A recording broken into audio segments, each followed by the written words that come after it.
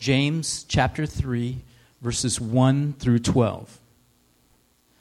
Not many of you should become teachers, my brothers, for you know that we who teach will be judged with greater strictness. But we all stumble in many ways, and if anyone does not stumble in what he says, he is a perfect man and able also to bridle his whole body. If we put bits into the mouths of horses so that they obey us, we guide their whole bodies as well. Look at the ships also. Though they are so large and are driven by strong winds, they are guided by a very small rudder wherever the will of the pilot directs. So also the tongue is a small member, yet it boasts of great things. How great a forest is set ablaze by such a small fire! And the tongue is a fire, a world of unrighteousness. The tongue is set among our members, staining the whole body, setting on fire the entire course of life, and set on fire by hell. For every kind of beast and bird, of reptile and sea creature can be tamed and has been tamed by mankind. But no human being can tame the tongue. It is a restless evil, full of deadly poison. With it we bless our Lord and Father, and with it we curse people who are made in the likeness of God. From the same mouth come blessings and cursings.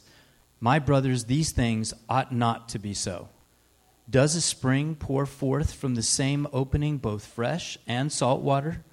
Can a fig tree, my brothers, bear olives, or a grapevine produce figs?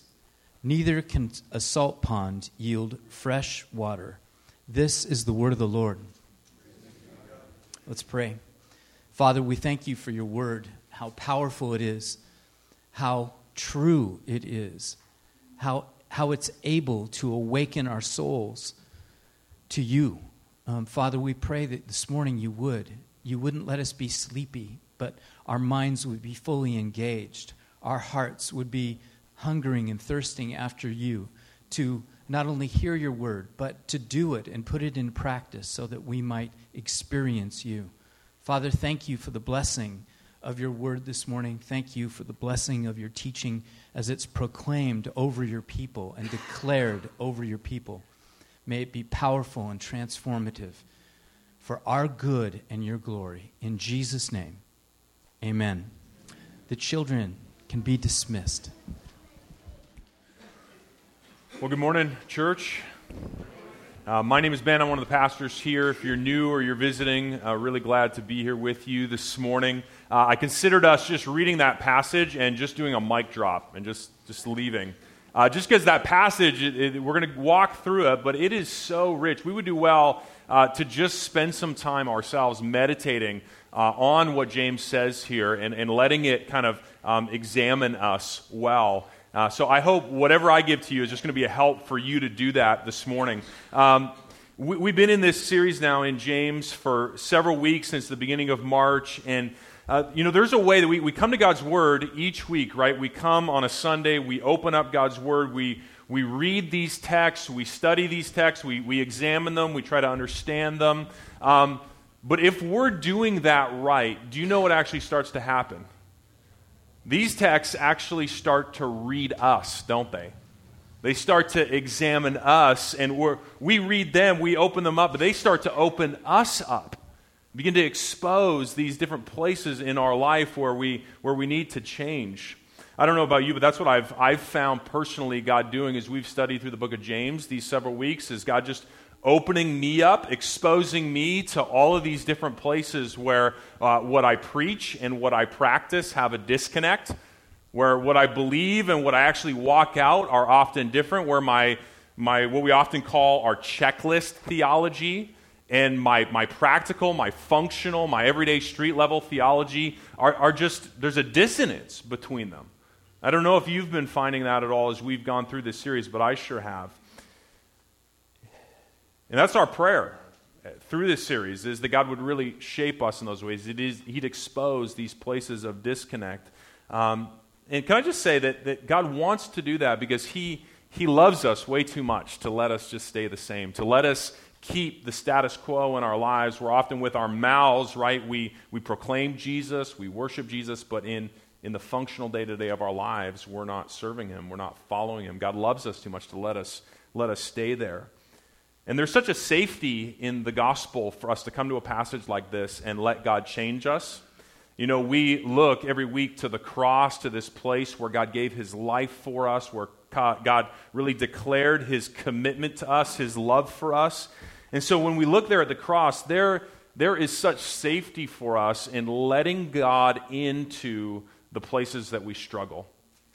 In letting God open us up and press into our sinful tendencies, there's a safety for us to let God change us and shape us and transform us. We're actually safe to let God work on us and work in us. And so this morning, God has work that he wants to do in us through this passage in James chapter 3. And so I hope we'll just let God open us up, examine our mess, kind of lay it out on the table, and change us.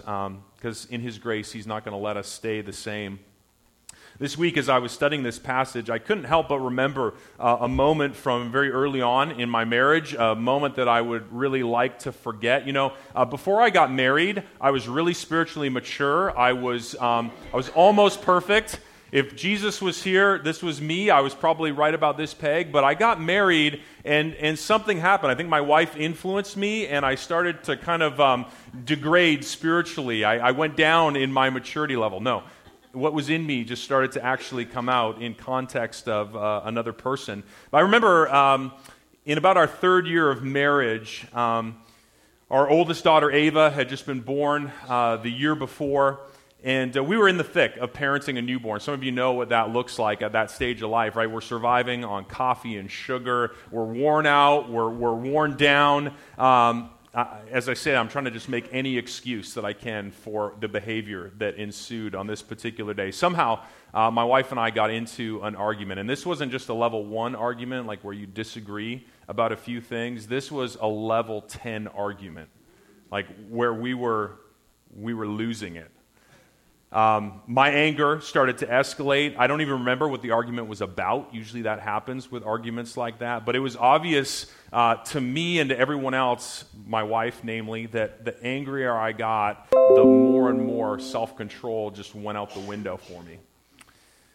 Well, finally, my anger boiled over, and I felt this sudden, overwhelming temptation to throw something hard, to throw it like now.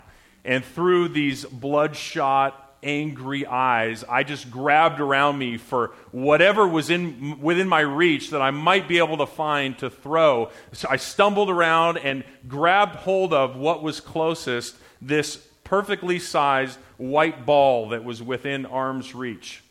And I picked it up and I threw a fastball as hard as I could against the wall. Well, as soon as that little white ball left my hand, I regretted what I'd done. It was almost like I was outside of my body looking at myself moving in slow motion, and this white ball released, and all I wanted to do was pull it back. No! But as it went through the air, it slammed against the wall, and I knew what I'd done. I looked around at the carnage. Gel beads were strewn everywhere around the floor. And I looked up on the wall, and there was a small, round, yellow spot where the impact had happened. My eyes scanned down, and there on the floor was what was left of a Huggies size 2 diaper. Thank you, yes, it was one I would like to forget, a moment I would very much like to forget. But it makes for a great sermon illustration. Now, maybe, I'm saying probably likely, most of you have never thrown a diaper in anger before. But that is such a portrait of what we can do. I think if we're honest, what many of us have done multiple times in our life with our words. Right? Have you ever had a moment where out of anger or fear or insecurity or whatever other internal strife was going on, you've said something, and as it came out of your mouth, you just wished that you could pull it back, that you could bring it back in. Have you ever had a moment like that? Yeah, I mean, if we're human, right, if we're breathing, we have. In the heat of an argument, you lash out against your spouse. Words that can't be taken back, right? In exasperation and frustration, you name call your children. You spoiled brat. And teenagers that are here, as you storm out of the room, those words fly at your parents, right? I hate you. And it's not just angry words either, right?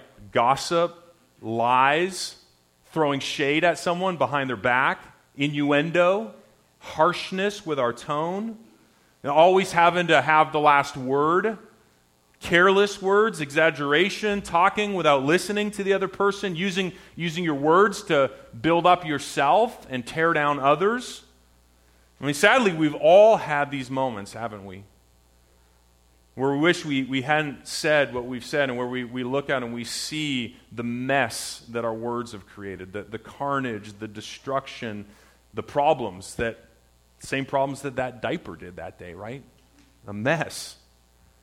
We've all had these moments, and James admits that here in this passage, right? What does he say? Verse 2, we all stumble in many ways, and if anyone does not stumble in what he says, he's a perfect man. The average person does a fifth of their life, spends a fifth of their life talking.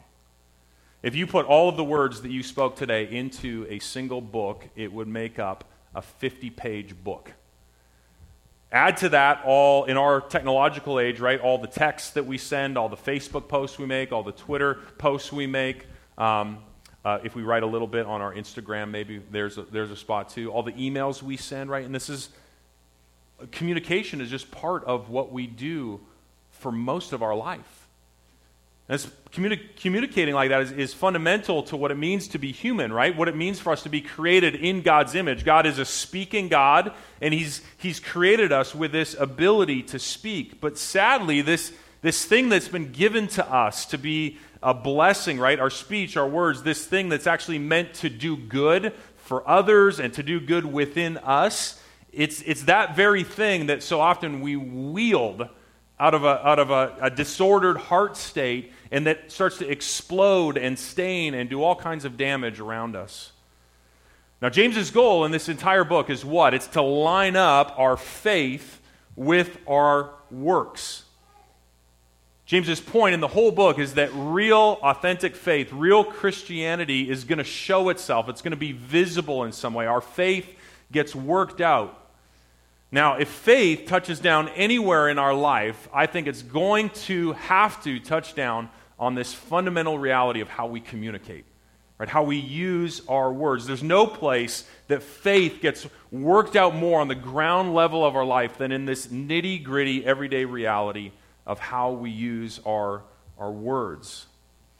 And James 3 is a reality check for us on our words. James wants us to get that words really matter.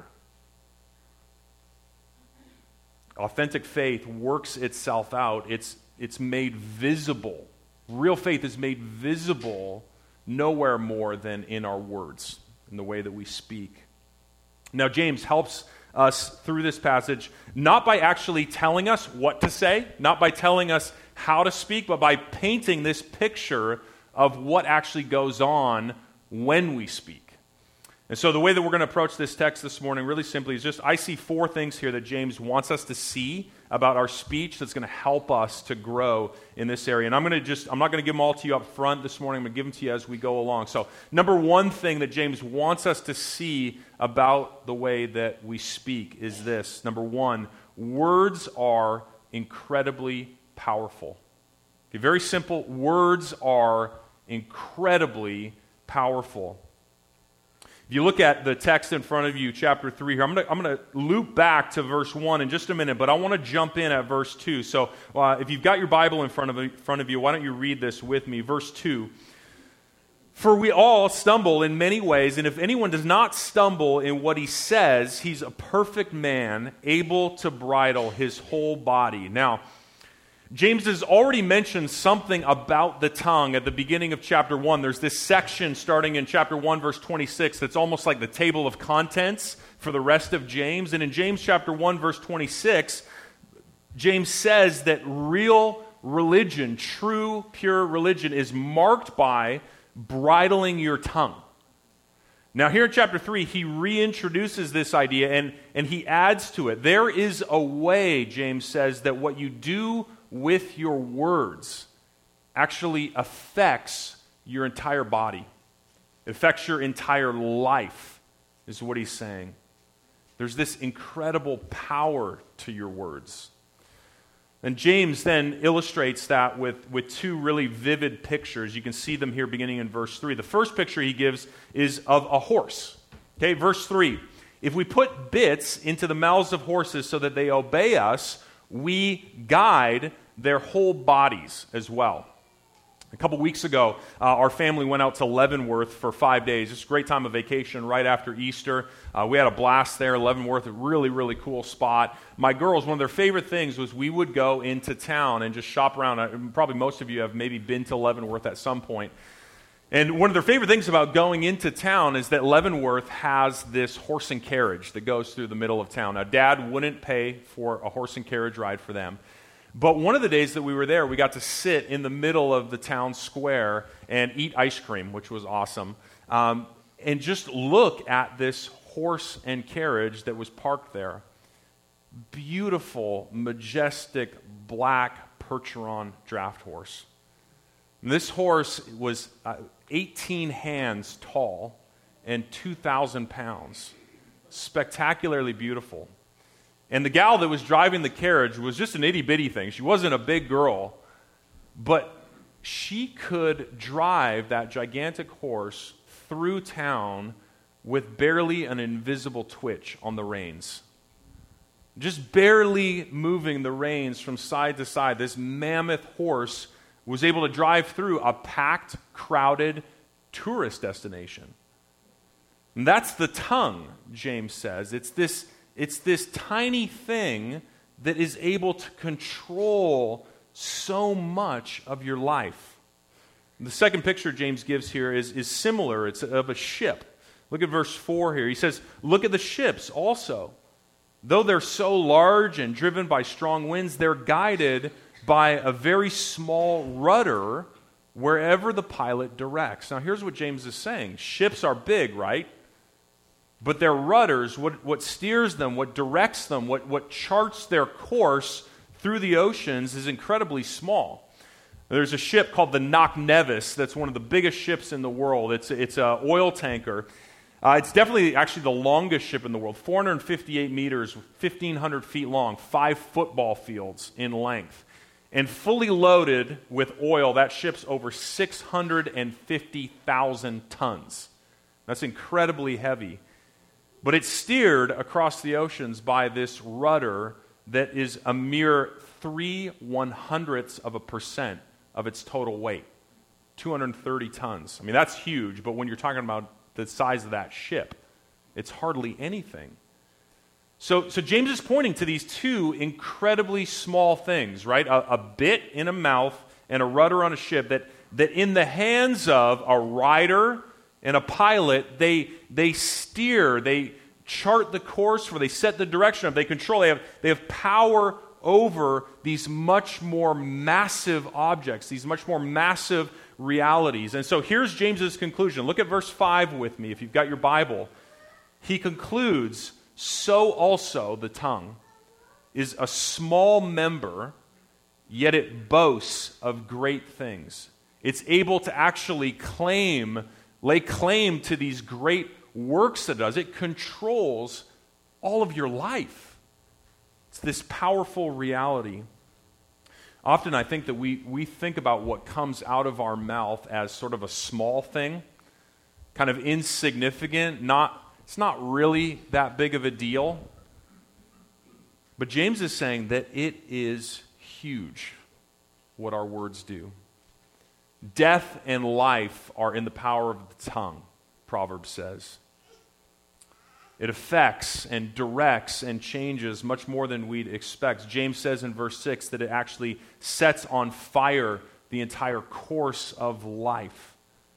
Words have this incredible power both for good and for ill, right? Words have made or broken careers. Words have brought together married couples and torn them apart. Words have launched people forward into success, and they've also created years, lifetimes of self-loathing. Like Ryan said it this morning, right? We can all look back on our own lives and see the ways that people's words to us or about us have shaped us for good and for bad. Words are incredibly powerful. Just think of these words, right? And the difference that they make, right? They're small statements, but they're mammoth in their power. I love you. I do.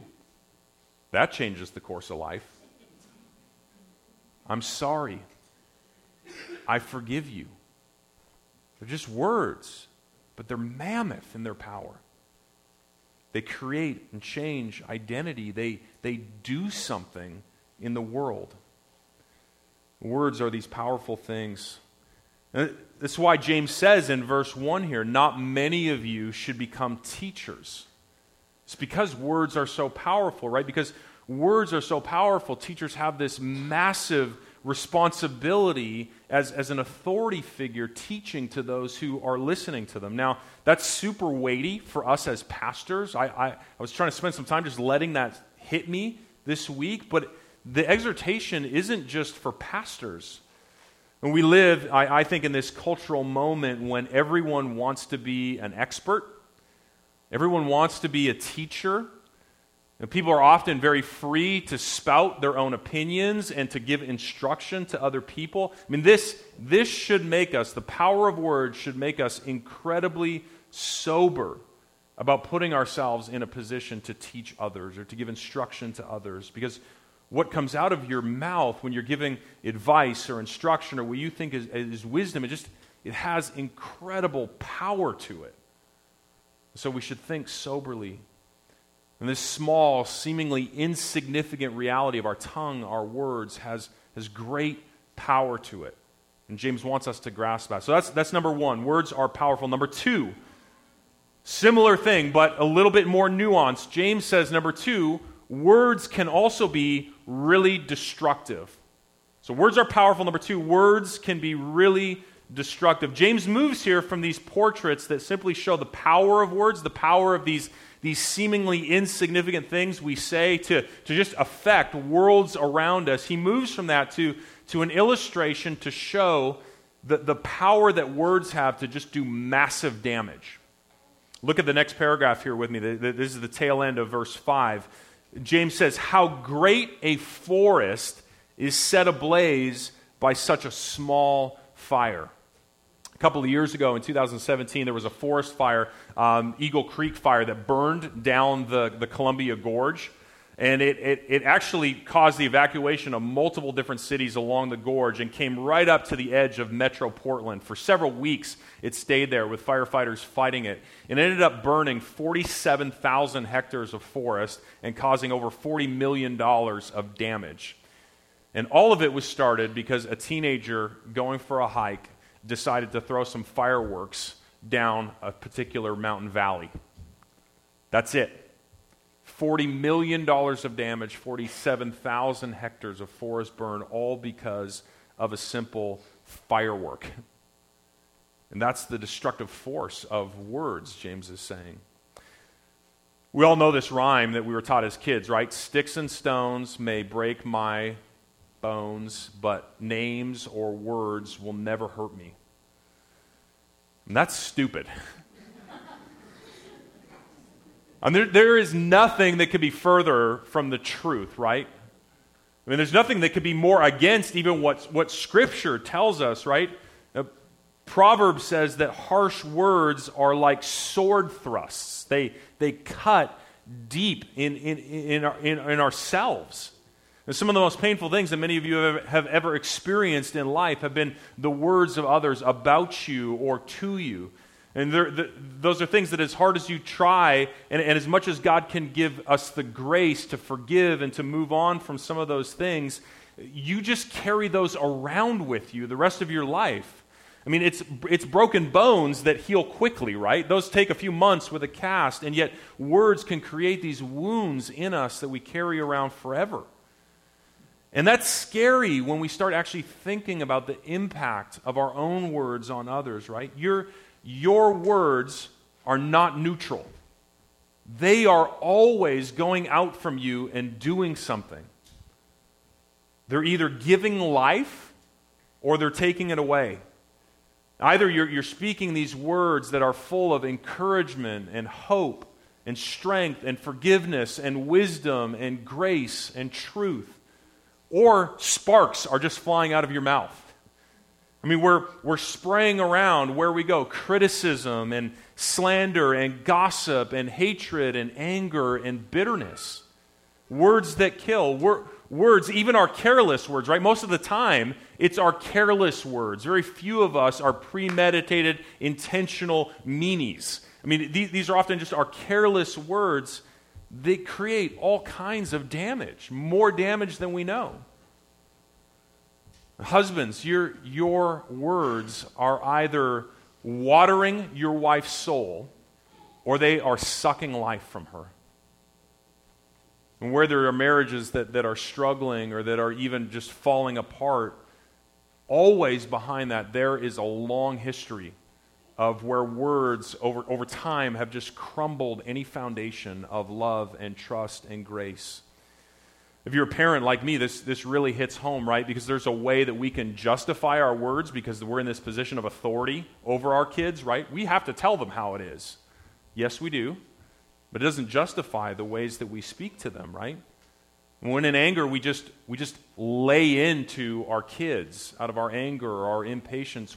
What's going on internally for them?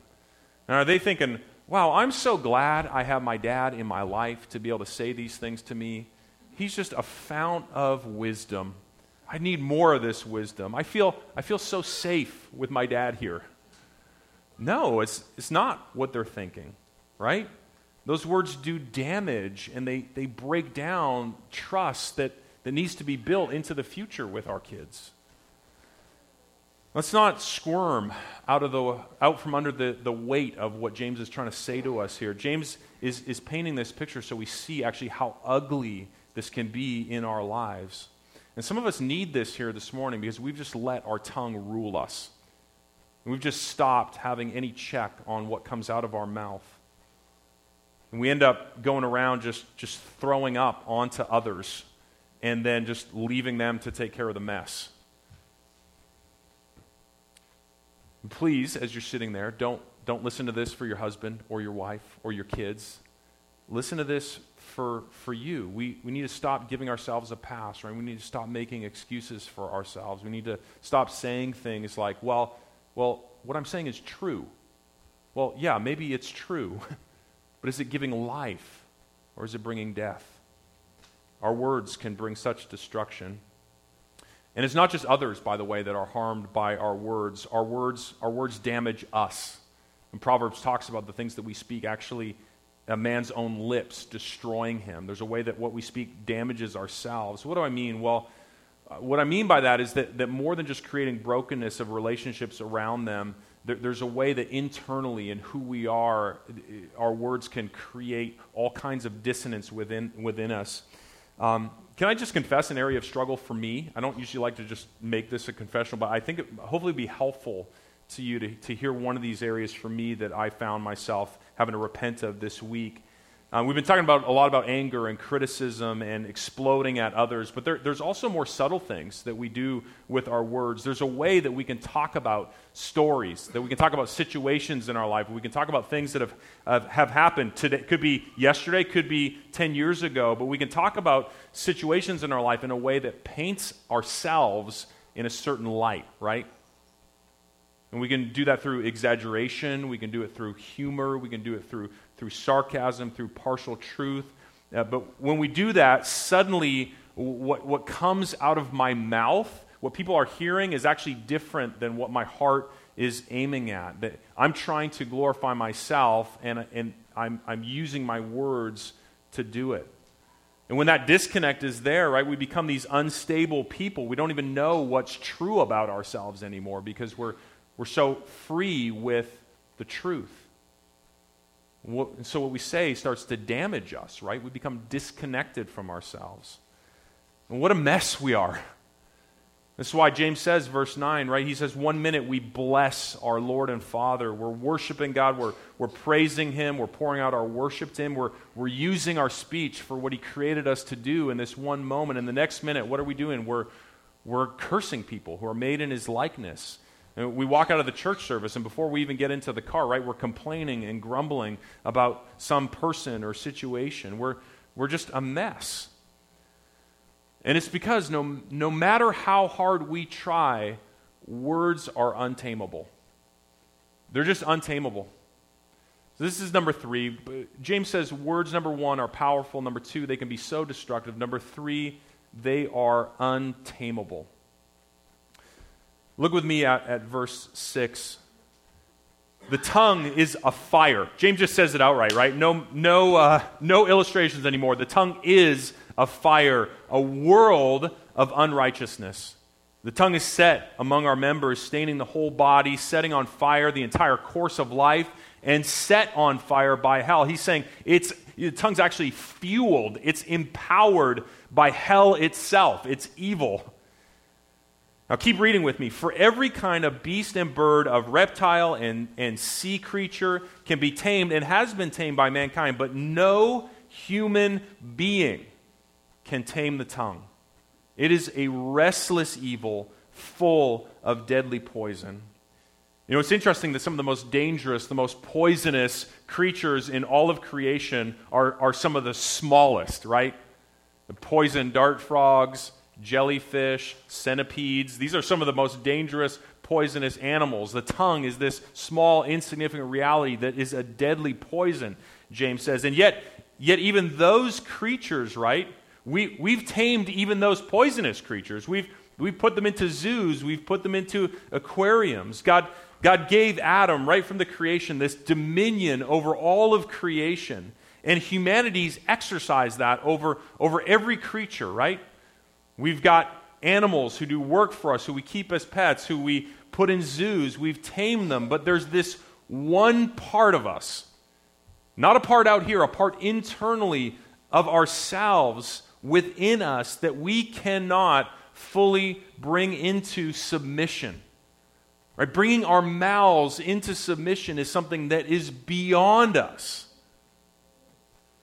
And so that means for us that taming our tongues isn't going to happen for us this morning just by resolving to leave here and do better.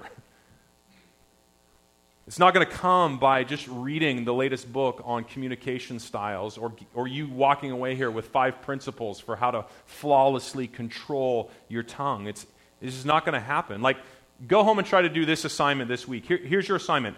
Don't complain or grumble about anything. Don't gossip or repeat any bad information about anyone else. Don't criticize or tear anyone else down, even a little bit. Don't defend or excuse yourself, no matter what, but always do what honors and affirms other people. And then, if somehow you manage to do all of that, don't boast about it. Don't talk about it to anyone. Like, that assignment is just not going to happen, is it? I mean, you can't do this on your own. We can't tame our tongues on our own. So how do we do it? I want you to listen here to the words of Augustine, the great early church father. In writing about this passage, he says, James does not say that no one can tame the tongue. He says no human being. So that when it is actually tamed, we confess that this is brought about by the pity, the help, the grace of God. We so need God's grace. And this is where James wraps up at the end of this passage. Look with me at verses 10 to 12 here as we wrap up. Verse 10, from the same mouth come blessing and cursing. What a mess we are, right? In the same breath almost, we worship God and then curse our brother. What a mess we are. My brothers, these things ought not to be so. Right? This isn't the way it's supposed to be. This isn't the way that God created us. He made our tongues to bless Him and to bless others, but there's something that's gone wrong inside of us. And from this moment in the garden when Adam and Eve believed Satan's lies instead of God's truth, our own words were corrupted, right? This poison of sin entered into the very fiber of our beings, and it started to come up out of us and spill out garbage on everyone else. And so it's not a coincidence, right, that when we look at the story in the garden, what's the first thing that Adam does when he falls into sin? He uses his words to blame, to throw his wife under the bus. How great a forest is set ablaze by such a small fire. And so why are our words such a mess? Well, it's because there's something messed up going on inside of us. And this is not just about, I let that word slip out again today. And James says that our words reveal something about the very essence of who you are and what's going on inside of you. And so if you're a note taker and you need point 4, that's point 4. James says our words reveal something about us. Look at verse 11 here with me. Does a spring, he says, pour forth from the same opening both fresh and salt water? Can a fig tree, my brothers, bear olives, or a grapevine produce figs? Neither can a salt pond yield fresh water. Recently there's been, I've noticed on the news, several different athletes and celebrities who've had to apologize for things that they've kind of gotten in trouble for with their words. And one of the common themes, maybe you've heard this thread in many of their different apologies, I've heard this statement often: that's just not me, right? That's not who I am. I've heard my daughters, to be honest, I've heard myself, right, say things like that. I didn't really mean it. I didn't really mean it. James is saying if it came out of you, it was in you somewhere. James is remembering here Jesus' teaching, right? Here's what Jesus said in Luke chapter 6. For no good tree bears bad fruit, nor again does a bad tree bear good fruit. For each tree is known by its fruit. For figs are not gathered from thorn bushes, nor are grapes picked from a bramble bush. The good person out of the good treasure of his heart produces good, and the evil person out of the evil treasure produces evil. For, now listen to this, okay? This is the key thing he says. For out of the abundance of the heart, the mouth speaks. I mean, if it comes out of you, it is going on inside of you somewhere. And so that means, again, that we have to stop making excuses. If you look at your life and you see a pattern of short-temperedness, a bitterness with your words, where you're just snapping at people, where you are crabby, the issue then is not your lack of sleep, or that you need to get something to eat, or that it's just a tough season of life. Yes, all those things break down our guards, but the core of that issue is that there is something going on inside of you that only God's grace can transform. Out of the abundance of the heart, the mouth speaks. All of us, I think, sitting here this morning, right? What do we want? And we want to be a conduit for this overflowing, refreshing, life-giving stream of language to come out of toward others, don't we? But who doesn't want that? What James is trying to help us see here is that the issue is not our words, it's our heart.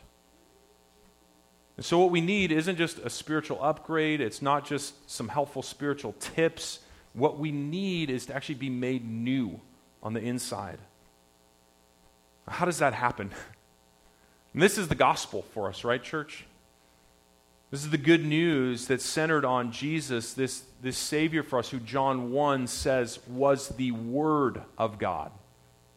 He was the speech of God, embodied, enfleshed, come to dwell among us. God spoke to us in this perfect, ultimate way through Jesus. And 2,000 years ago, Jesus came and he lived this life of perfect obedience. His words were nothing like our words, were they? I mean, Jesus speaks, and instead of destruction, what happens? A storm gets calmed.